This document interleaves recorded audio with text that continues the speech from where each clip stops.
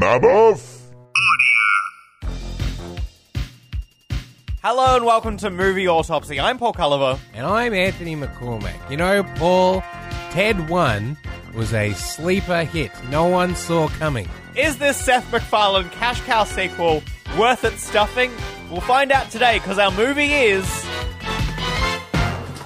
Ted 2.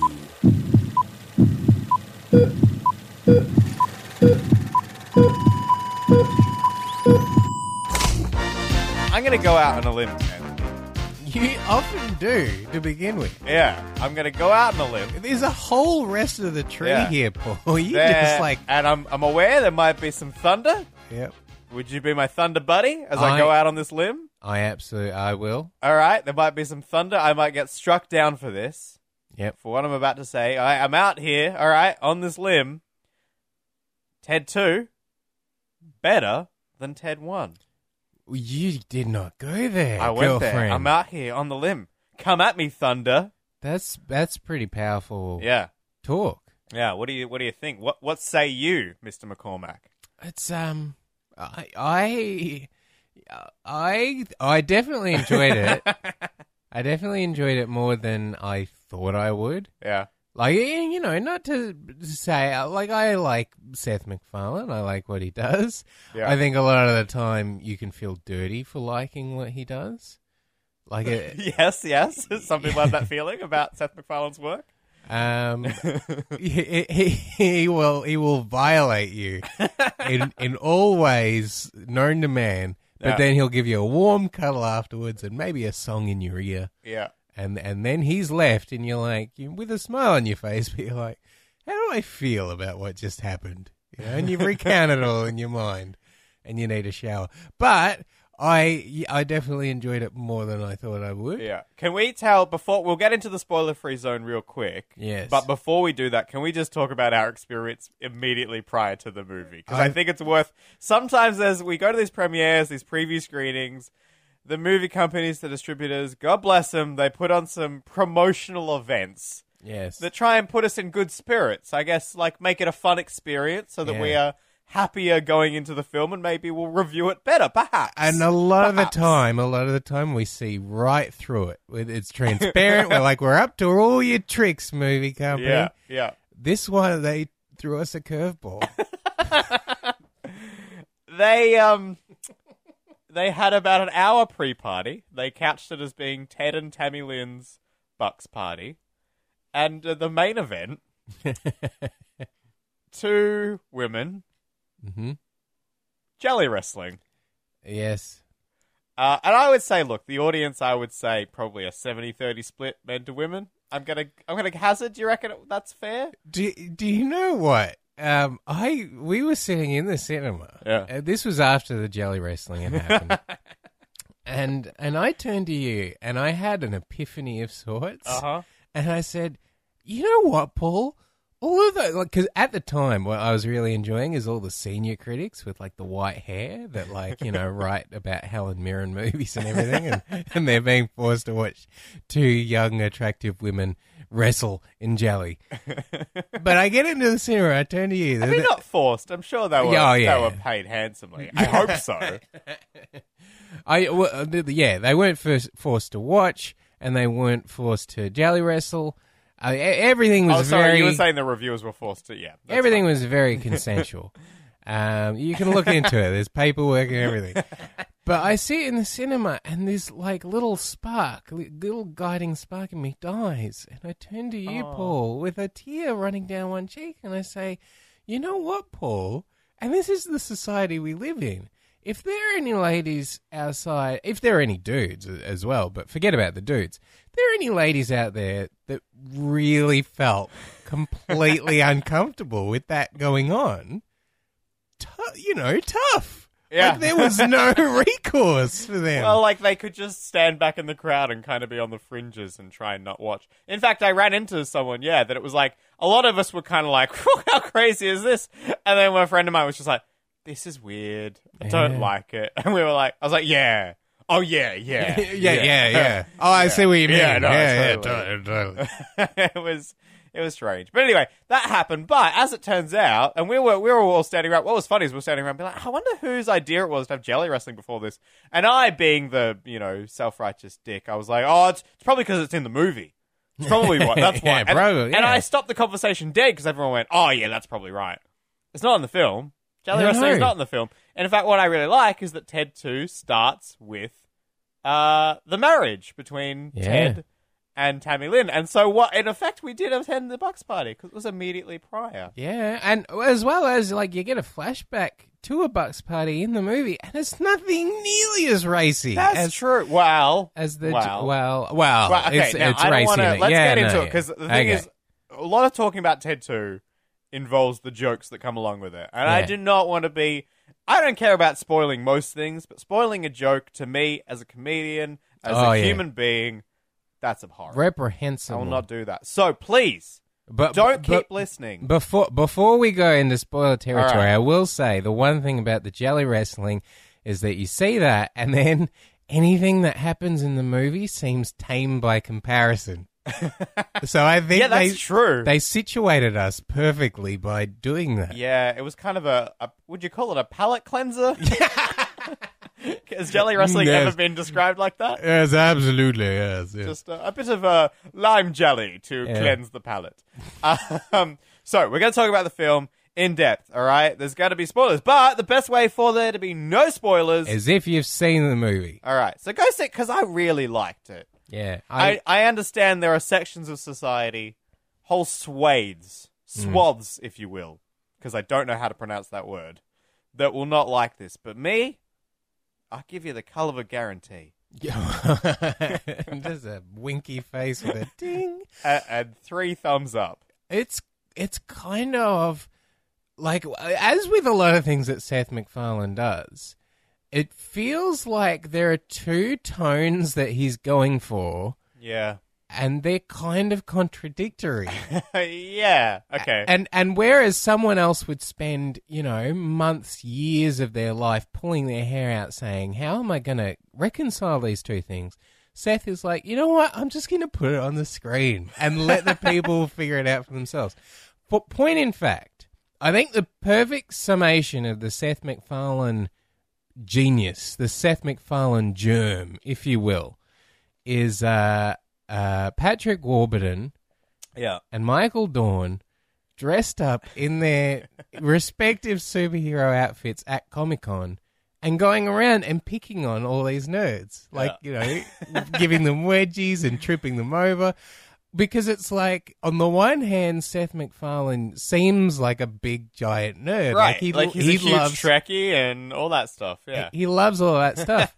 But also, there's like a kind of a mean humor about, like, you get a sense this is a guy that would trip his own fan and then say, oh, floor's coming up pretty fast.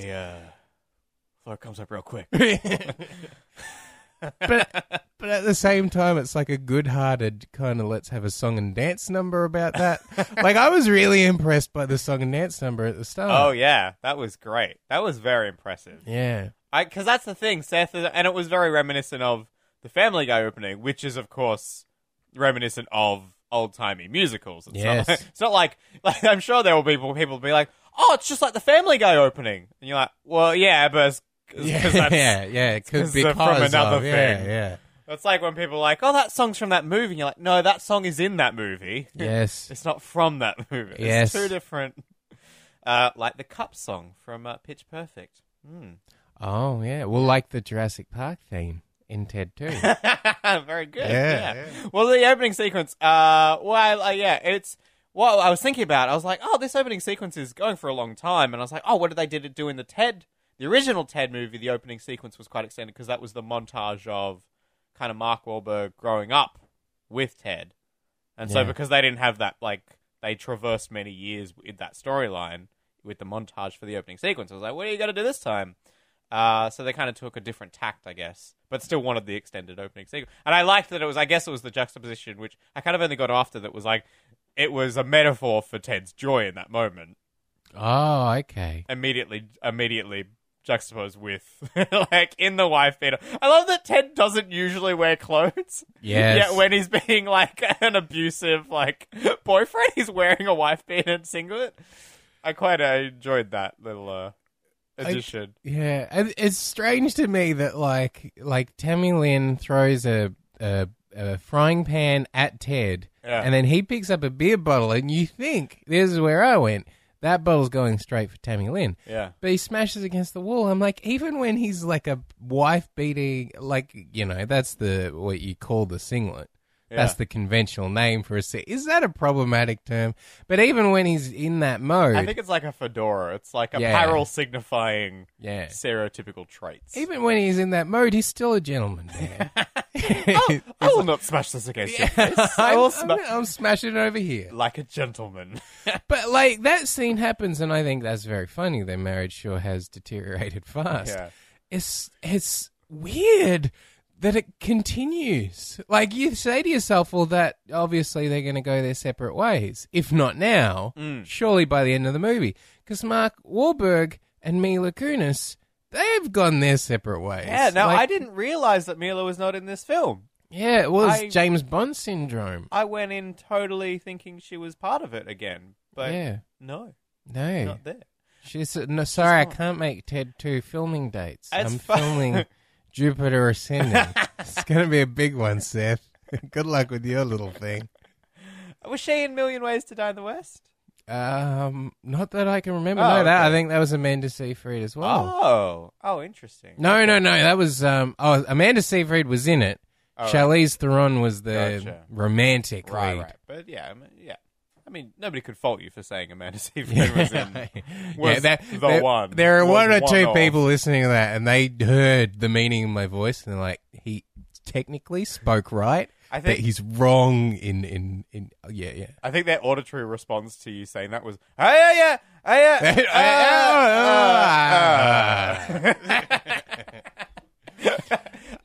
yeah, right. So Mila Kunis, and what's funny is at the end of the Ted movie, it's like Ted comes back to life. Sorry, spoilers for Ted as well, but whatever. Like, Ted comes back to life, and he's like, oh no, as he's dying, on the oval, on the baseball oval or whatever it was, field, whatever you call them. He's like, you're losing me, but don't lose the most important part of your life, Mila Kunis. And then, like 2 years later, it's like, oh no, she wasn't right. Well, I've read reviews of this movie this morning, basically saying there should have been better ways. If you're not going to have Mila Kunis in this, surely there are better ways to get rid of her than to say, oh yeah, it didn't work out, there's a divorce kind of thing. Yeah. Because a lot of the journey from the first one is kind of up in smoke. That's the thing. It makes that whole emotional journey a little bit redundant. It's a little bit like, let's start the Ghostbusters again. The mayor outlawed us after the end of and no one believes in ghosts anymore. But I reckon we can start it again, guys. Just like that. Slime this time. But also I thought about, because it's interesting that they went for a different dynamic, because really, there's a part of, like, Ted is all about, it's kind of the stereotypical, and maybe they handle it more subtly, but it's like, nagging girlfriend, boyfriend fucks up, boyfriend has to do right by the girlfriend, because really he loves her, but she's quite naggy, and then that's, like, that's the thing. Yeah. And it's like, even if she's probably she's put up with a lot of shit from Mark Wahlberg's character, it's still like, you're watching it, kind of painted from the male perspective. Like, quit busting my balls, right? Yeah. And then in this movie, we have the first 5 minutes is Tammy Lynn. Well, they're both busting each other's balls. And then that's gone. There's no more of that. And I kind of like that they did a different dynamic. It was like when because you've got the fight scene, and then you've got the other cashier saying to Ted, you got to make a baby or your marriage is going to end. Yeah. I'm no psychoanalyst, Paul. I feel like that's terrible. Like, that's the worst time to have a baby. Yeah. Like, if your entire relationship needs a baby for you to keep having that relationship, you don't need that relationship. You can just have the baby. Also, given that it seemed like the root, or at least in that fight, their problems were financial troubles. Yes. They're like, oh, a baby. Baby will solve all our financial. Because it doesn't cost a heap of money to... Yes. Yeah, so look, that's some problems. So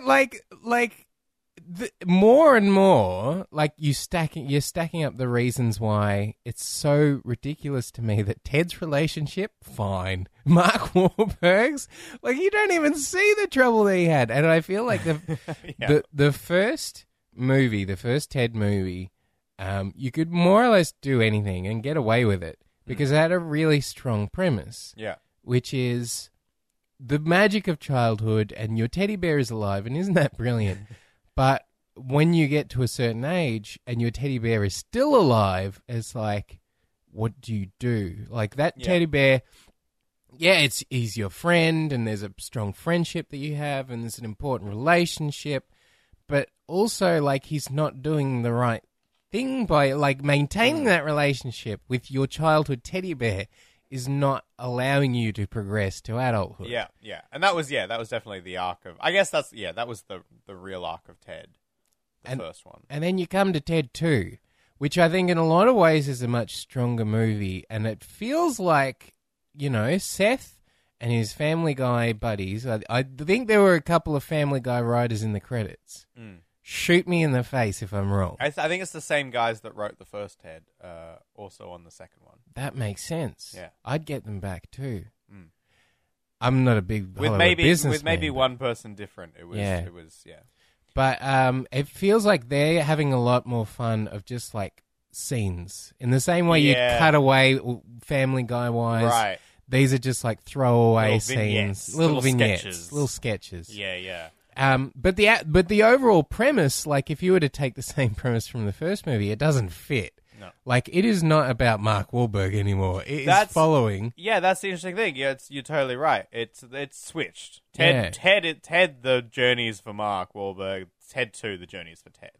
And I thought it might be even more interesting if you have to get rid of Mila Kunis, that it's kind of like Mark Wahlberg's life is not on the up and up, and he looks to his childhood teddy bear who, since, in the events of the first movie, this bear has had to take on his own individual kind of, lifestyle.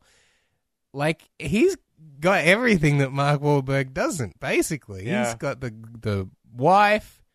That's pretty much it. They don't say whether Mark is doing the job still. Yeah. Was it a car dealership or whatever that he was going to be the manager of? I'll believe that. It's been a while. I've seen bits. Yeah, I think it was a car dealership because that's how he knows Patrick Warburton, the character. Oh, yep. And I forget the name, but the manager there is now Mike on Veep, the redhead guy. Who I forget the actor's name, but anyway, it doesn't matter. They don't quite touch on it. But that's the whole thing, is it's not about Mark's life anymore. He still has a bit of an arc, obviously, with a bit of love times with Amanda Seyfried. I love that. It was interesting that there was that scene where they first meet Amanda Seyfried, and it's like, it's veering into like possibly a misogyny thing where they're trying to lean on, oh, you're so young, how could you be a good lawyer? But it's also like, and then as soon as she pulls out the weed, it's just like, boom, we're in. Which is like a great gag, but also like, shouldn't that make you less trustworthy of her as a good lawyer? I don't know. But, look, and that's the thing, like, so, I mean, we could just, like, there's no point, like, rehashing, but just Liam Neeson, like, again, like, that was an example of one of those, like, didn't do anything with the movie, with the story, but it's so funny. Very funny. Like, that's probably in my top 3 moments from the film.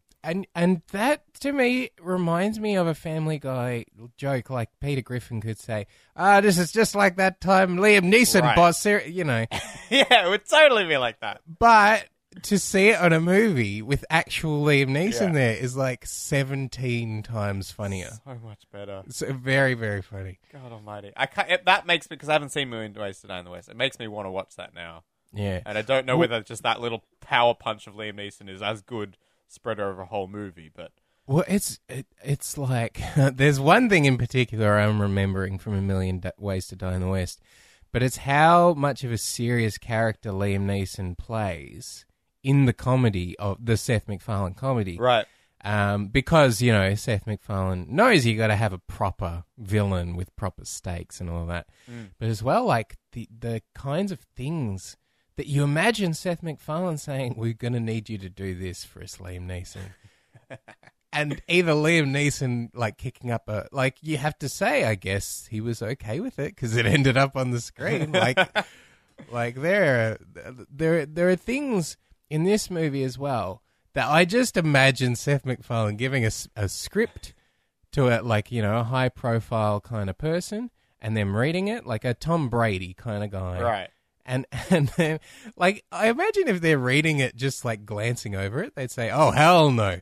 But for them to actually sort of read through it and say, this is the exact thing that I've been waiting to be able to do on the cinema screen.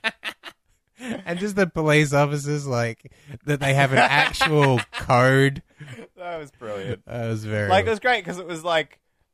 It was... What I probably put too much thought into that joke because I was like, well, is that specific call just for Tom Brady? Just for Tom Brady, yeah. Or is it like break and enter? That's actually a break and enter, and because he knows the address of Tom Brady, like he knows Tom, and he's like, well, if it's a break in, I mean, I'm overanalyzing the joke. I know that. I'm ruining the joke by thinking about it. Yeah. But I like either way it works because it's like, oh, if someone's trying to break into Tom Brady's house, it's to steal his sperm. Like that's funny as well. Like there's something I felt this way about the first Ted movie as well, when Mark Wahlberg is like, he first sees Sam, is it Sam Jones who plays Flash Gordon? Yeah, I think so. And he first sees him at the party, and then he has this sort of fantasy sequence, where like Flash is on the hover bike or whatever it is. I think he's just like he's all of a sudden in his like costume and stuff. Yeah. And Mark Wahlberg is like hugging him from behind, and it's like no one says the word, you know, homoerotic, but there's something like it's not sexual at all, but it's a level of comfortability sexual wise that you would not expect from the kinds of people who are making the kinds of jokes that appear in these kinds of movies. You know what I mean? Maybe that's what they're going for, though. Yeah. Like, it's a joke. I don't know. It doesn't look. These movies do ride this line of, like, you know, with all Seth MacFarlane stuff, it's like, kind of you go, are you allowed to, I guess, are we making fun of gay people there? Or are we doing that? I don't. But that's what I enjoy about the whole... I'm a straight man. I have no interest in men whatsoever. You know, this is the Mark Wahlberg character, and he's like, but I just want to be able to jerk Tom Brady off. Like, that's my dream to do that. It's like, you want this. Yeah. You want this. So great. We're talking about, so this is the thing, I think it's just interesting comparing the story progression. The way I felt about the first Ted movie, it was like an hour of dicking around, and I kind of setting up, like, okay, who's Ted, what's this relationship? Yes. And then they were like, oh, we need something to probably happen in this movie. Here's Giovanni Ribisi. This kind of just got tacked on the end. Okay, movie's over. Yeah. we saved Ted. It's over. This movie, I think actually story much stronger. And everything, like, apart from the little plot holes and kind of things we just talked about the finances and the fighting and the baby. After that, that's the thing. The initial stuff was a bit shaky. After that, though, I feel like it was a very good in that they very sequentially, like, everything knocked on from itself and made sense. Well, yeah, that's true. It kind of did feel like two different movies, like 30 minutes of one movie and then the rest was another movie. Yeah. Which was like, it takes a while to get to the hook, and the hook being that Ted is suddenly not a person in the eyes of the state. Mm. But I feel like, actually, that's in a way, I feel like if you watch a Simpsons or a Family Guy episode, a lot of them are like that, in a way, in that the first act is just like, all this crazy shit happens, and it's not till like halfway through the show, it's like, oh, this is what it's about? It must come from somewhere because it is in so many of those shows. But it's like Old Simpsons. Old Simpsons was like from the start, like you had the hook and there was the story. Right. And then there was a certain point where the Simpsons started getting crazy like that it was like you had to watch for about 20 minutes before the episode decided where it was going. Yeah. So this movie, but I liked that it was like, but you can very easily plot it out. It's like Ted and Tammy Lynn having issues. They want a baby. And then it's all the steps. So it's like, okay, can't inseminate. Try to inseminate, can't inseminate, can't adopt. Civil rights issues. Therefore sue. Like it all, you know what I mean? Like it's all a very simple flowchart straight ahead, and I just respect that it all makes sense how it knocks on from there. I feel like the start set you up expectations-wise to be asking the question, is their relationship going to fall apart anyway, even because of this baby thing? Right.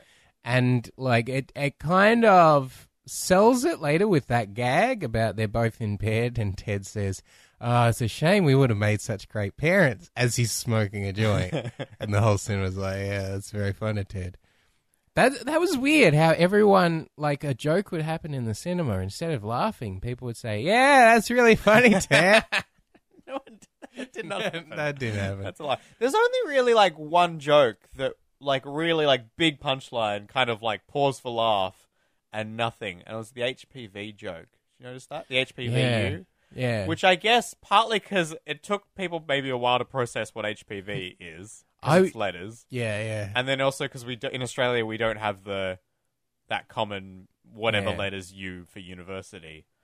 Yeah, as well, like, hey, I was trying to work out HPVU.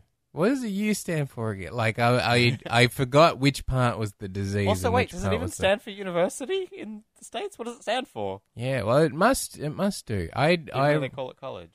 Yeah. I'm so confused. And Steve Tyler, interestingly, there was a Steve Tyler reference in there. I don't actually know who Steve Tyler is. Is he a baseball player? He's the lead singer of Aerosmith, but you were right. close. Okay.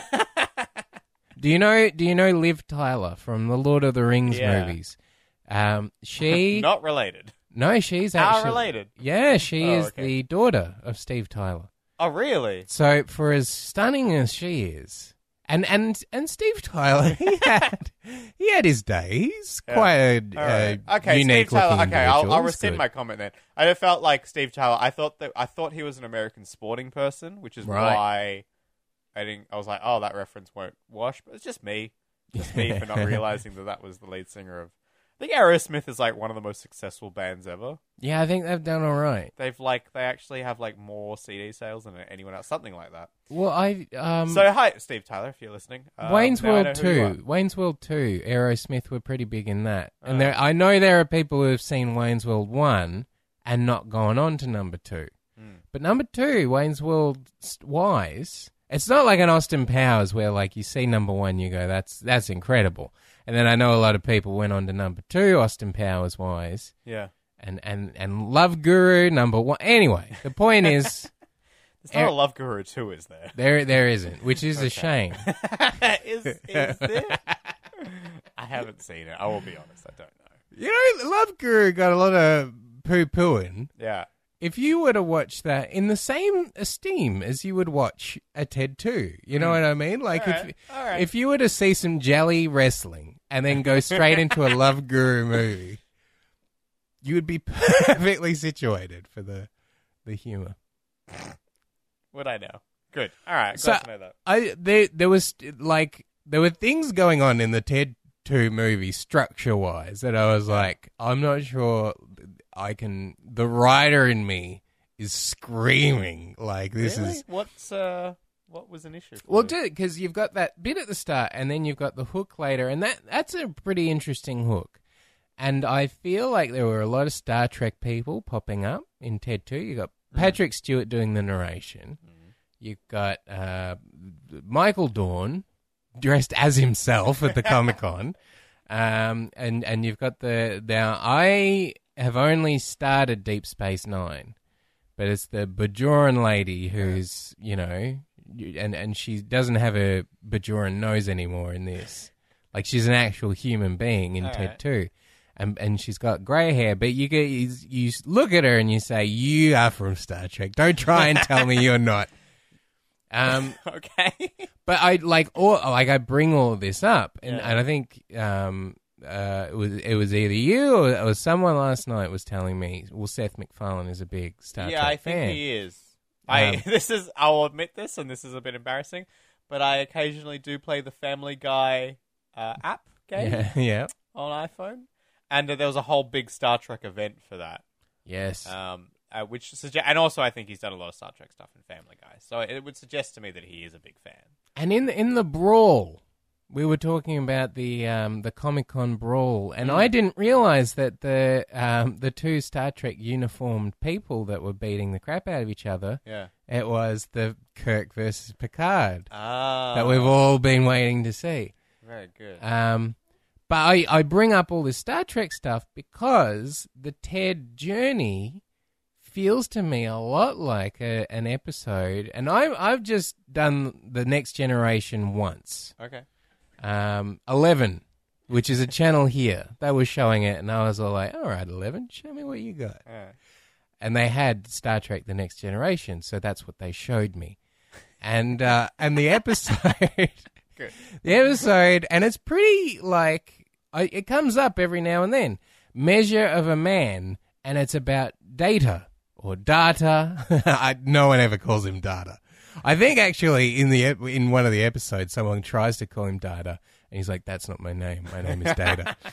And he's if you've never seen the show, he's an android. All right. And he is a member of Starfleet, which is, the Navy. Okay. But in the future. Future Space Navy. And he has risen through the ranks. Right. Like, he's an actual... This is better payoff. Holy shit. It's going to... You just wait. Putting you on notice at this point. You just wait and see. I think it's interesting that Brett Spiner, who plays Data, is not in this movie when it's so centrally about like a Brent Spiner story. But he's his own individual. He makes his own choices. He's graduating through the ranks of Starfleet. And basically someone gets the idea in their head, hey, you're not actually a person, you're an android. We can take you apart because you're a prototype and we can make more of you. And we can fill the Starfleet ranks with people who are like you. And Data himself is like, I don't want you to do that.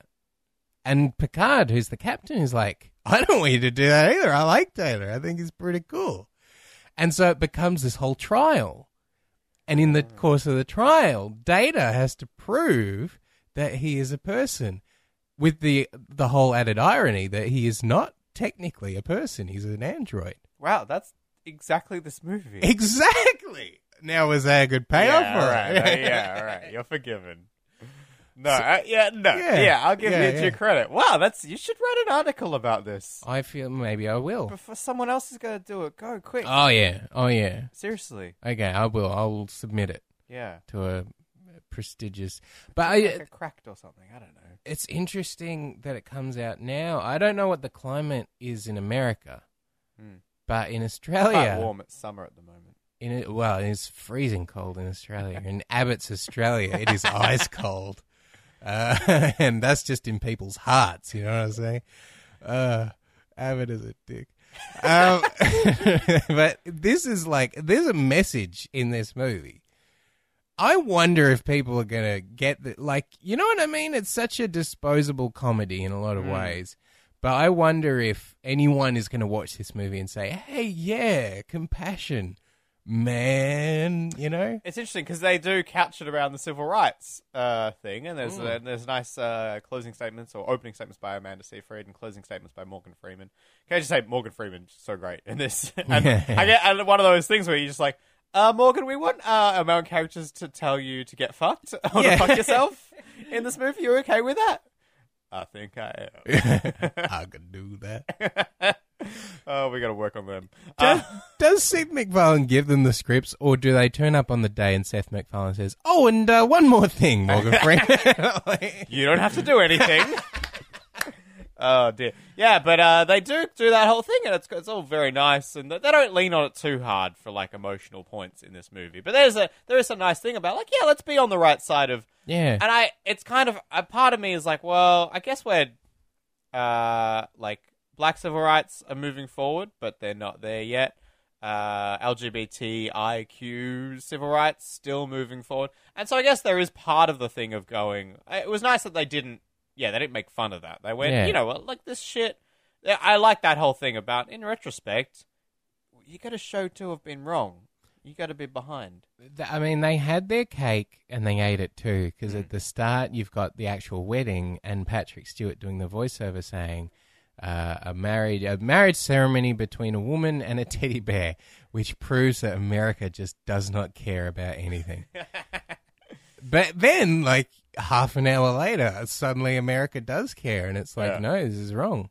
And I like that they didn't make a big thing about it, but they brought it in where Ted just suddenly gets irrationally angry and starts speaking into the microphone. And he says, "Me and the gays, both of us together, we both need rights." Yeah. So it's kind of like a wink and a nod to, we're talking about a teddy bear, but we're not actually talking about a teddy bear.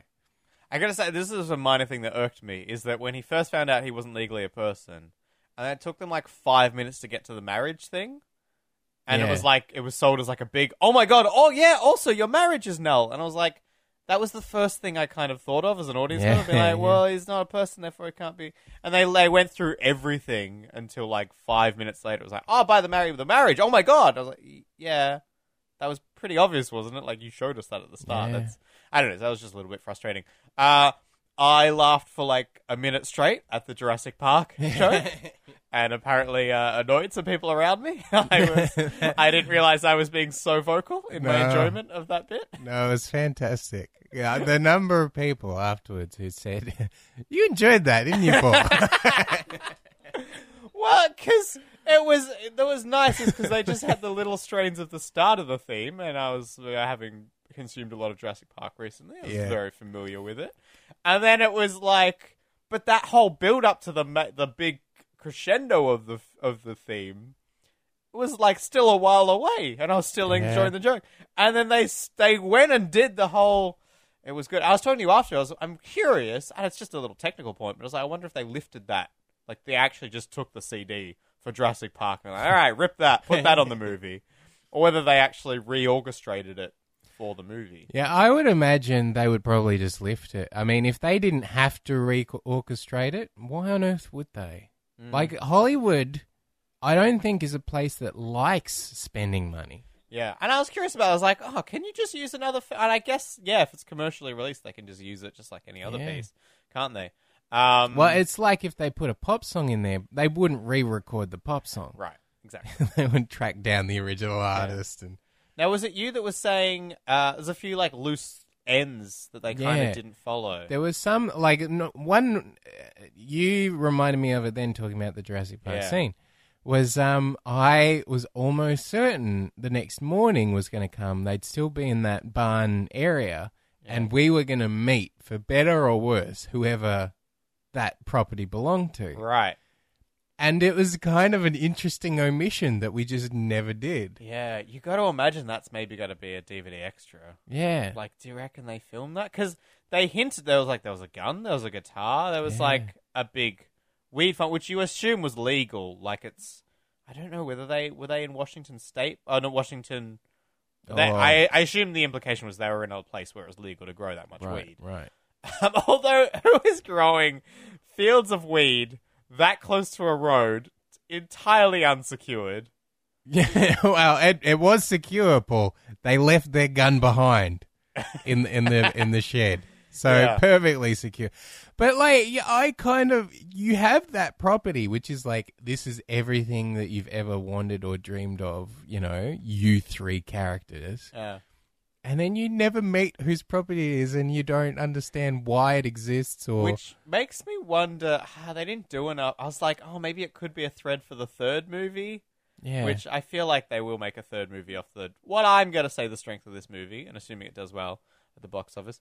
But it doesn't really give enough. It's probably not enough to go on for a third. Like, if they'd, like, driven through the field and, like, set it alight accidentally, then it could be, like, the third movie. It's like... This marijuana baron is on their tail, but I don't know. But yeah, that is a strange. I like they did.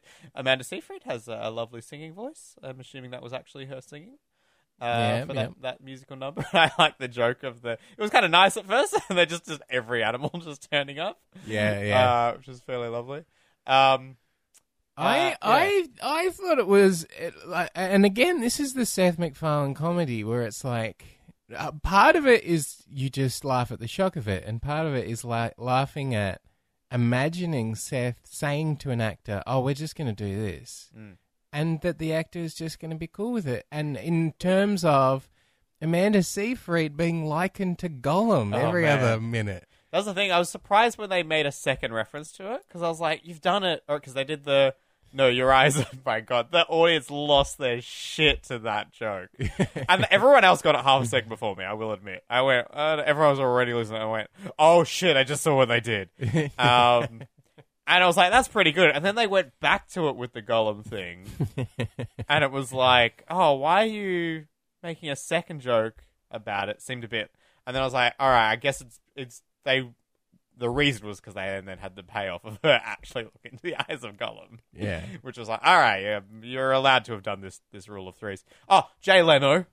Yes, perfect example. Oh my God. Because it was that thing of like, oh, okay, you're paying out on Leno, all right. Like, you had about 10 seconds, or no less, like 3 seconds of just already being like, yeah, okay, we get it. Leno's gay, funny joke, whatever. Yeah. And then he's there.